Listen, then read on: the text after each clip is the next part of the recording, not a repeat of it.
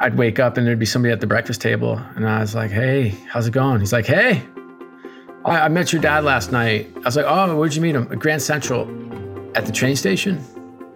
Yeah, you said I could stay here for a while. I cannot remember a time for more than 6 months where they hadn't opened up their house to someone who needed a little break.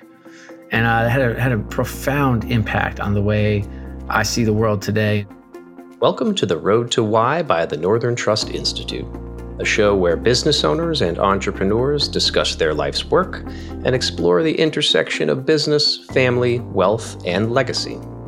I'm your host, Eric Chapea, Director of Business Services at Northern Trust. All right, it's officially the fall, which means, of course, football, hockey, and basketball seasons are kicking off. So I thought it would be fitting that my guest today is Scott O'Neill, one of the most well-respected executives in the professional sports industry. As CEO of Harris Blitzer Sports and Entertainment, Scott oversaw the company's portfolio, which included the Philadelphia 76ers and the New Jersey Devils. Scott also served as president of Madison Square Garden and was alternate governor for the NBA and NHL for over a decade. Last year, Scott made a significant career change, moving to London to become the CEO of Merlin Entertainments, the world's second-largest visitor attraction operator, overseeing attractions such as Madame Tussauds, the London Eye, and Legoland. In today's episode, Scott discusses the importance of being a good leader and shares some of the principles he lives by both at home and at the office. Scott is one of 5 highly accomplished siblings, and not the only C-suite executive among them. So to begin our conversation, I asked Scott to describe his upbringing and some of the early influences on his life. I had as good an upbringing as anybody could ever imagine.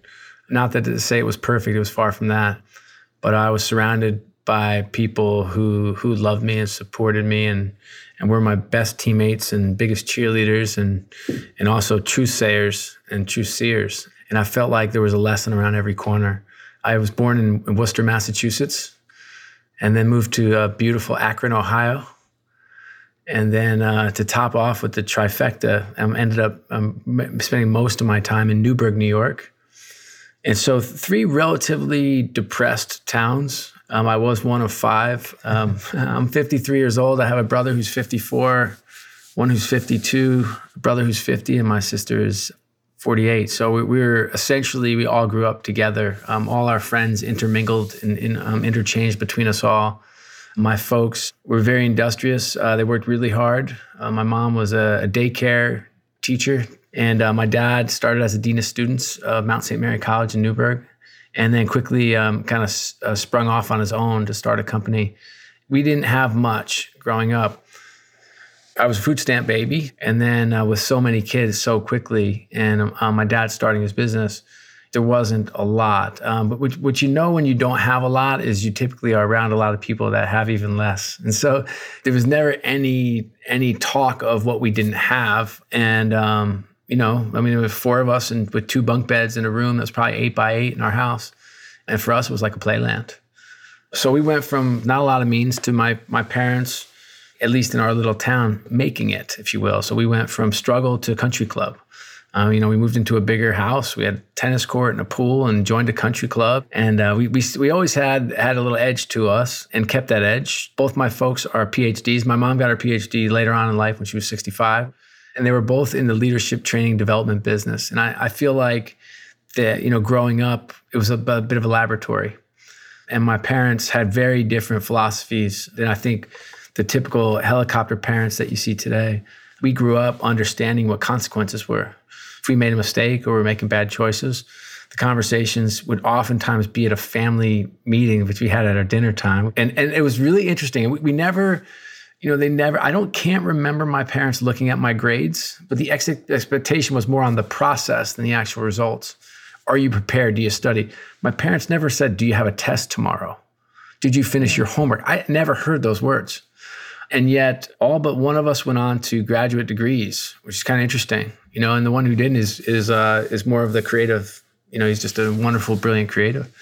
I feel like I've been given every advantage possibly in life. Can you imagine waking up every day and being told you're loved? I love you. My dad was, Irish dad, Scottish Irish dad, and Italian mom. So there's a lot of emotion in the house all the time, from me included. And it didn't matter what happened. And I was the most difficult kid by far. And I had a lot of energy and didn't know how to use it. Didn't know how to express myself. I was throwing tantrums till I was 17 years old, believe it or not. Broke more than a few doors and made way too many mistakes. And yet I caused the least amount of problems of all my siblings outside the house. I was told I was loved. And if I made a mistake or did something dumb or reacted to behavior, my father would say things like, just remember, it's what you choose, the choices you make. It's the ceiling you put on yourself, because you can do anything you choose. I remember being a young kid, it was fifth grade or something. My mom telling me I should be an astronaut, because that was the thing at the time. But it was a wonderful house full of love. As we grew up, our house became the center. So on weekends, there'd be a dozen kids sleeping over our house. I also grew up in a house where even if I remember like the earliest days, like the earliest I can remember, my folks would take somebody in, and we didn't have a lot, but the way they showed what I'd say is like, Christian love or like the ultimate service. I'd wake up and there'd be somebody at the breakfast table and I was like, hey, how's it going? He's like, hey, I met your dad last night. I was like, oh, where'd you meet him? At Grand Central. At the train station? Yeah. You said I could stay here for a while. I cannot remember a time for more than 6 months where they hadn't opened up their house to someone who needed a little break. And it had a profound impact on the way I see the world today and try to do my little small part in life to make the world a little bit better. And I think about that a lot, having 3 daughters of my own, 23, 19, and 16. And we're moving my 16-year-old halfway across the world, as she said, and also ruining her life at the same time and moving her to London. And you just think about like what's finite is time. And so just make sure that I have so many precious memories and moments from growing up. And I'm just trying to cherish all those I have with my children now. Well, I want to return to your upbringing and how you've influenced the upbringing of your children and your own family. But before we do that, I'd love to fast forward a bit. You've had an incredible career, but maybe if we could go to 2017, I believe, you join Harris Blitzer, Sports and Entertainment, CEO. At the time, the business, I believe, manages the 76ers, Philly 76ers, professional basketball team. That's pretty much it. The 76ers aren't doing so well in the league. During your tenure, Harris Blitzer becomes a multi-billion-dollar live sports and entertainment group. You've got real estate holdings, multiple professional sports teams, esports, venture capital fund, innovation lab, marketing company. We could spend like 3 podcasts going through that trajectory, but maybe if we tease out 2 themes here. One, this idea of culture. So the 76ers have been named one of the top 50 cultures by Entrepreneur magazine. You've been named one of the most innovative executives in sports. So when you think about that journey at Harris Blitzer, what can you give us in terms of insights around culture and innovation when you were there? I have just an overwhelming sense of gratitude more than anything else for my experience there. 8 years is it's a wonderful and such a big part of my children's lives and how they grew up in and around people that I love, like, and respect. In terms of innovation and growth, boy, first you have to have I had 2 managing partners, Josh Harris and David Blitzer, and then also Michael Rubin was on the board, and Roger Krause and Mark Leader. I mean, these are Adam Aaron, who's the CEO of AMC, and I mean, it was like powerhouse group, several billionaires, very strong personalities, and all wonderful human beings who believed in hiring great talent and empowering them to do their jobs. And what a great platform to walk into it. You have one of the iconic franchises in the history of sports. And so you have a great board, you have a great platform. And I remember like it was yesterday, one of my first board meetings, we had a chance to take down some debt and hand out some money. And I remember the board meeting like it was yesterday. And I remember Mark Leader, who's one of the founders of Sun Capital with Roger Krause down in Florida. And he looks around, he's like, does anybody here need the money? And they're all shaking their heads. No. They're like, well, can you find a better use for it? I was like, bingo, And so that was the start. And at that point, we took off like a rocket ship. Because all I kept thinking about was, if you assemble the best talent in the world and create a culture where people can be challenged, be stretched, feel empowered, and understand their role and how to be a star in that role, then really fun, special things are going to happen. And as a CEO, when you're reading about things happening, you know the organization is cooking. Meaning, like, it's not you. I mean, at that point, you've set it in motion. You've set the strategy. You've helped build the expectations of who we are. You've set the mission. You've helped drive the values. You're trying to reinforce all that. You're trying to unlock resources and block and tackle for some and push others and hug others. But at the end of the day, it's like, as these organizations scale, as CEOs, you need to understand your role, and make sure that the talent that you bring in has that opportunity to thrive. That's what happened there. I mean, I've been fortunate enough to feel like I work amongst a constellation of stars throughout my entire career. And some of that as a leader, you're trying to coach them because they're oftentimes young stars, need a little coaching and direction and oftentimes some feedback and then some love and nurturing in terms of understanding what they want to do and what they want to accomplish and how you can help them fulfill their dreams.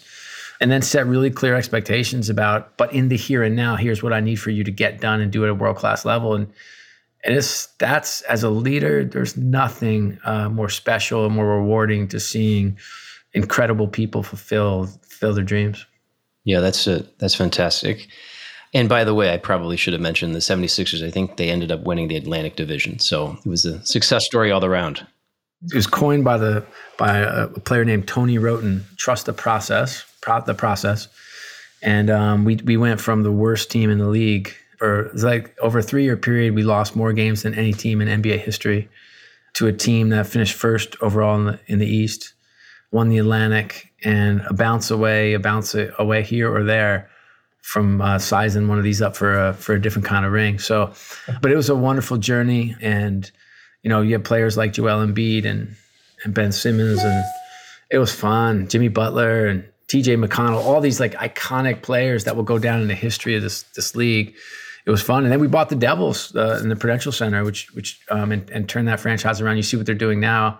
They're, I guess, the second favorite team to win the Stanley Cup this year in the NHL. So, you have two like tremendous turnaround stories, and the folks that made it happen have just done an incredible job. So I'm rooting for Josh Harris and David Blitzer and their group, and rooting for the executives that are there and the players and coaches and GMs and all the people who nobody ever talks about, like, the ticket sales people and the trainers and the brand people and the people who put the show on, like the game entertainment, all those folks that work so hard. I love to see them find success on and off the court and ice and stage.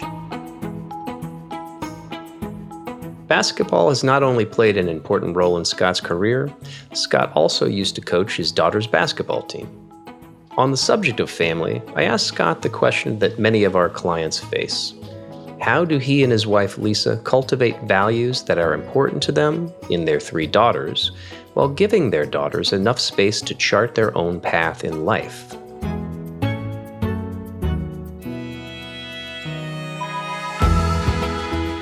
Well, it's certainly a journey. Anyone who's raised children, in particular teenagers, in particular teenage girls, knows that there's no easy road or no easy path. And what happens on television and movies isn't quite the way it happens behind closed doors at home. And I say that with love and a twinkle in my eye. I feel overly blessed to have 3 daughters that I know their friends. I'm invested in their lives, and they're invested in mine.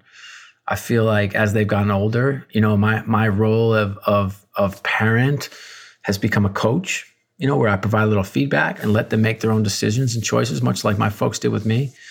But I will tell you that my children, they've seen it all. My older one in particular, and we went through a tough financial time or two. But now we're kind of over that financial hump, and it's different. I will tell you that my daughters, they know how to serve. My oldest one, Alexa, she has worked in a refugee camp for orphans in Africa. She's worked in a Syrian refugee camp in Athens. My middle daughter, we built a school in Mozambique. She's now serving a mission for our church. She's serving for 18 months.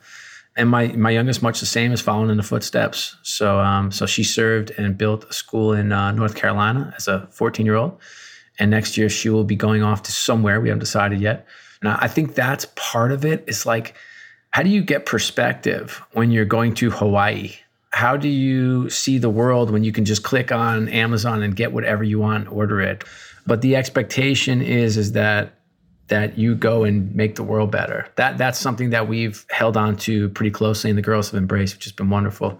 Then the second thing is I think there are different ways you can learn things like when you can like navigate that confidence meets humility balance. And something about confidence is accomplishment, And so I do want my girls to accomplish. I also want them to fail. So all the girls play sports. None of them had a choice. I coached them all in basketball from the time Alexa, my oldest, was 5 years old, up until I kind of dropped them off in high school and wish them well. And did get to coach my middle daughter. Her senior year, I was between opportunities. And we ended up winning a state championship. My first and only year of coaching high school basketball, which was really fun. Be able to coach your daughter is so cool. But having this chance with these ladies is what brings me the most joy. My oldest daughter, Alexa, she just got a job at the NBA, the National Basketball Association. So in the family business, if you will. This is a kid who she's walking through the door right now and smiling. Do you want to say hello? Oh my gosh. Hi. How's it going? This is the podcast. Get off. Welcome to our podcast. So she's, but this is a kid whose school didn't come naturally to her, and so to see her work her tail off in college to figure out how to learn and how to get grades and how to, she had 3 internships. And I gotta tell you, that's what it takes, and so I'm not interested in like helping my kid get into a school. It's not what I'm interested in. I'm interested in them landing where they should land. And these kids have had every advantage they could ever have. They've gone to the best schools. They don't walk out of school with a nickel of debt, but I do want them to feel it a little bit. And the internships, no shame. I make a call and help them get an internship. As far as jobs, not so much, And so in terms of grounding, I think that's a place where I'm comfortable. Like I think our girls have their feet firmly planted on the ground. I think they're confident young women. They've had their own failures in different ways, and they've learned about resilience. They've learned about toughness, and they've learned about what it takes. And sports is a great teacher. And my girls are not gifted athletes. They're competent athletes, but they're not gifted. And even that, so a couple of my girls had to sit for a year or so, sit on the bench and watch. And I used to say, that's the test.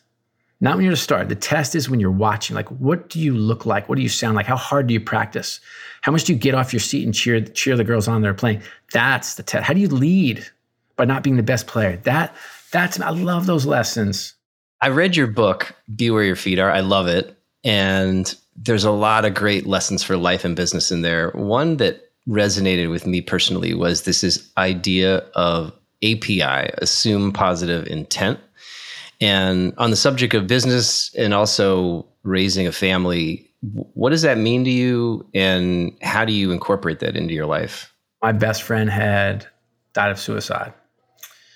And I went into a dark, deep place that I couldn't quite get out of. And I began to write to escape. And my wife, Lisa, she had called her friend in who'd written several books and he came to see me. His name was Randall Wright, wonderful, wonderful man.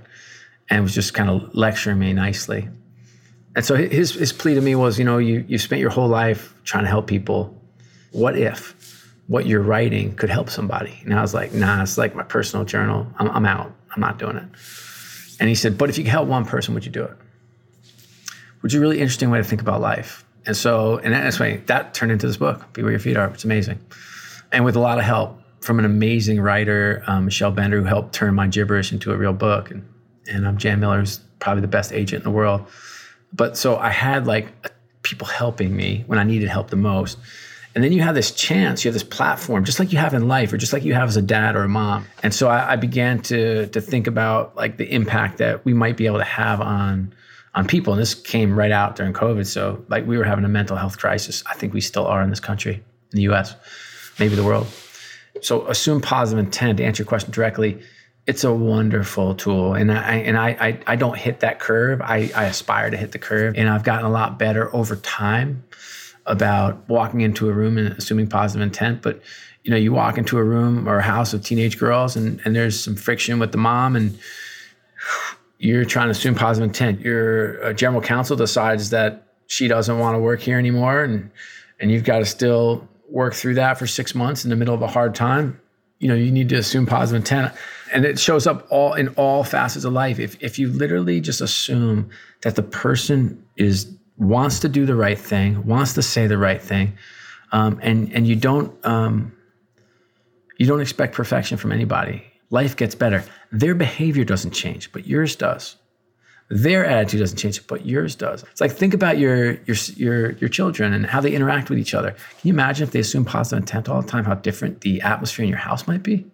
So for me, is the concept. It's actually etched all over our house, and it's when you leave our house, it's the last thing you see before you leave our house. If you go into our girls' rooms, and in our room, it's like it's somewhere. It's etched into stone, literally, in our rooms, so that we have a reminder that it's kind of on us. And so it's a wonderful, wonderful concept. And the more you embrace it and the more you challenge yourself and those around you to live with that API philosophy, the stronger your relationships get, the more effective leader you get, the more effective your parenting can be. I mean, it's a wonderful tool. In addition to API, one of the other principles that Scott lives by is WMI, what's most important, which just so happens to be the theme of our podcast. So I asked Scott, what's most important in his own life that, in his words, keeps him running to work and running home?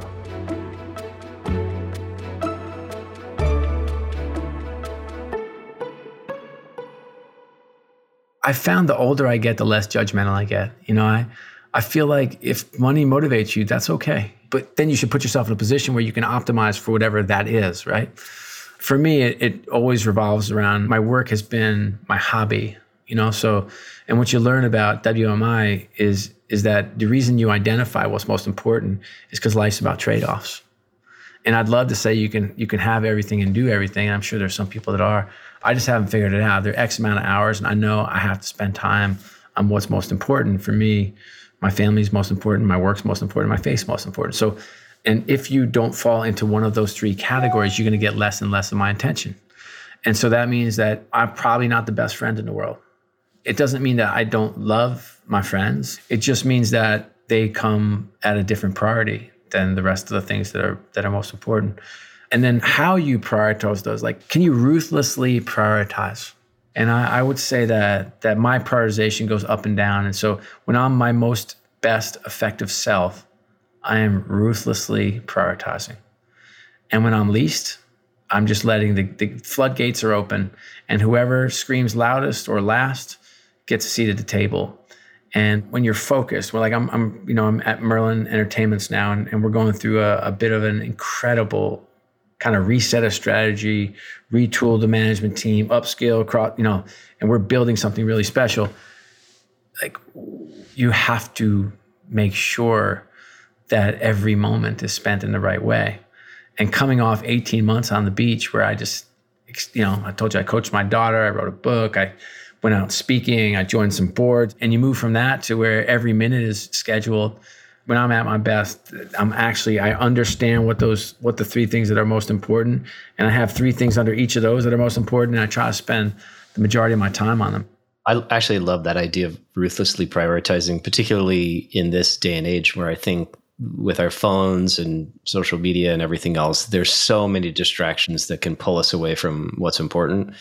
You mentioned the importance of talent and cultivating people. And I think related to that is the importance of mentors. I would love if you could spend maybe a minute in our last few minutes together talking about what it was like working for the late NBA commissioner, David Stern. I think he was, if I understand, a tough guy to work for, but an incredibly important mentor in your own life. I think about him quite a bit. So he passed away a few years ago. It was my dad's age. And I remember being in meetings with him. He was a tyrant, and believed in his heart of hearts that the best way to get the most out of his team was through fear and intimidation. I was at a really fun time in my career. I was, in my early 30s, and he was at the tail end of his career, and we would get on a plane with him, and people would scatter to the back because he was a bit aggressive in those calls, and I would just sit right across from him, and I would ask him 100 questions, and he loved to talk business, and I loved to learn and listen from who I think is the greatest of all time. And I would press him on, I was like, but that's not how you get the most out of me though. But he believed that episodic micromanagement was the best way to run a company. And it was all stuff that was so fascinating to me, how someone, as successful as he was, and all he accomplished, had this philosophy that felt very different from the way that I see the world. And I can tell you, look, you can't argue with his success. You also can't argue with how much he loved and took care of his people. Like, as tough as he was, I had some things not go very well for me personally during my tenure at the NBA. First call every time was from him. Every single time. There was nobody that you could count on more than him to help when you needed him most. And he was a mentor and teacher and guide of mine until the day he died. And I think about him a lot. I also think about how I can take the lessons I learned and share them forward. I think the world's changed. I think what this rising generation yearns for is transparency. They're very values driven, right? So this is a group that looks at you as the CEO and says, like, what do you stand for, buddy? Because if you don't, I'm gonna vote with my feet. I'm just gonna leave. So I think it's a really challenging time to be CEO, but how empowering to be with such a smart group that understand their brands and your brand, that they're pushing us, kind of this older generation, to do better.